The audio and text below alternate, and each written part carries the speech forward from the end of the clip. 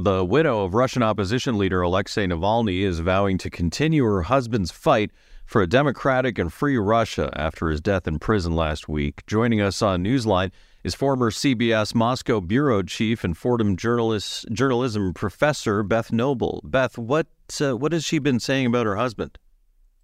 Well, Ashok, she's obviously just so upset by losing her husband. And she's saying that the Russian state, that Vladimir Putin is responsible for throwing her husband in prison and treating him horribly while he was in prison. Navalny was in solitary confinement multiple times. He was denied medical care multiple times.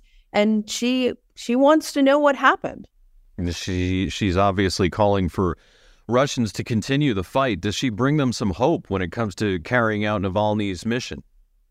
Well, she has not really been a very public person, but so far she's indicating that she will try to step into Alexei's shoes, his very big and brave shoes, if that's what is necessary to keep the opposition going. But I think, everybody is waiting to see, what does she do? And is she willing to go back to Russia where her fate would very likely be the same as her husband? Right. I was about to say it's because she's speaking out after having been silent for so long. That puts her in danger of being thrown in jail or worse, right? Yeah. I mean, let's remember they have children. They have a teenager and a 23-year-old daughter who's been studying here in the United States.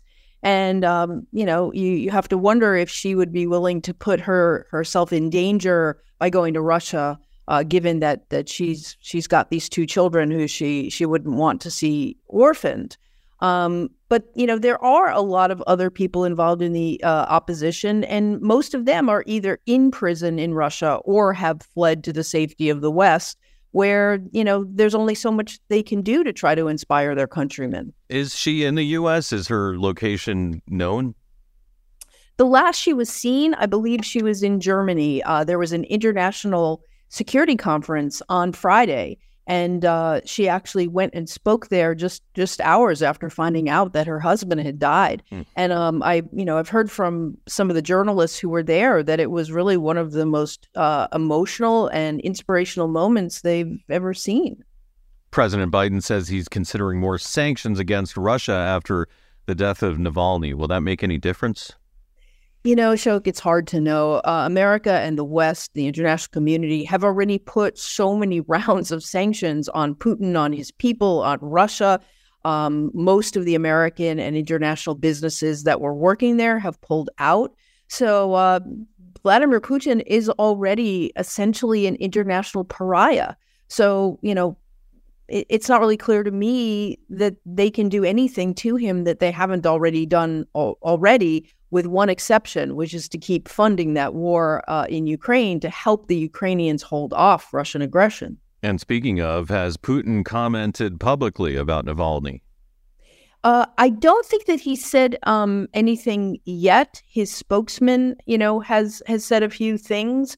One of the things that was so remarkable about the news on Friday is that state television didn't say a thing about Navalny. And yet everyone in Russia seemed to know what happened. The news spread on social media like wildfire.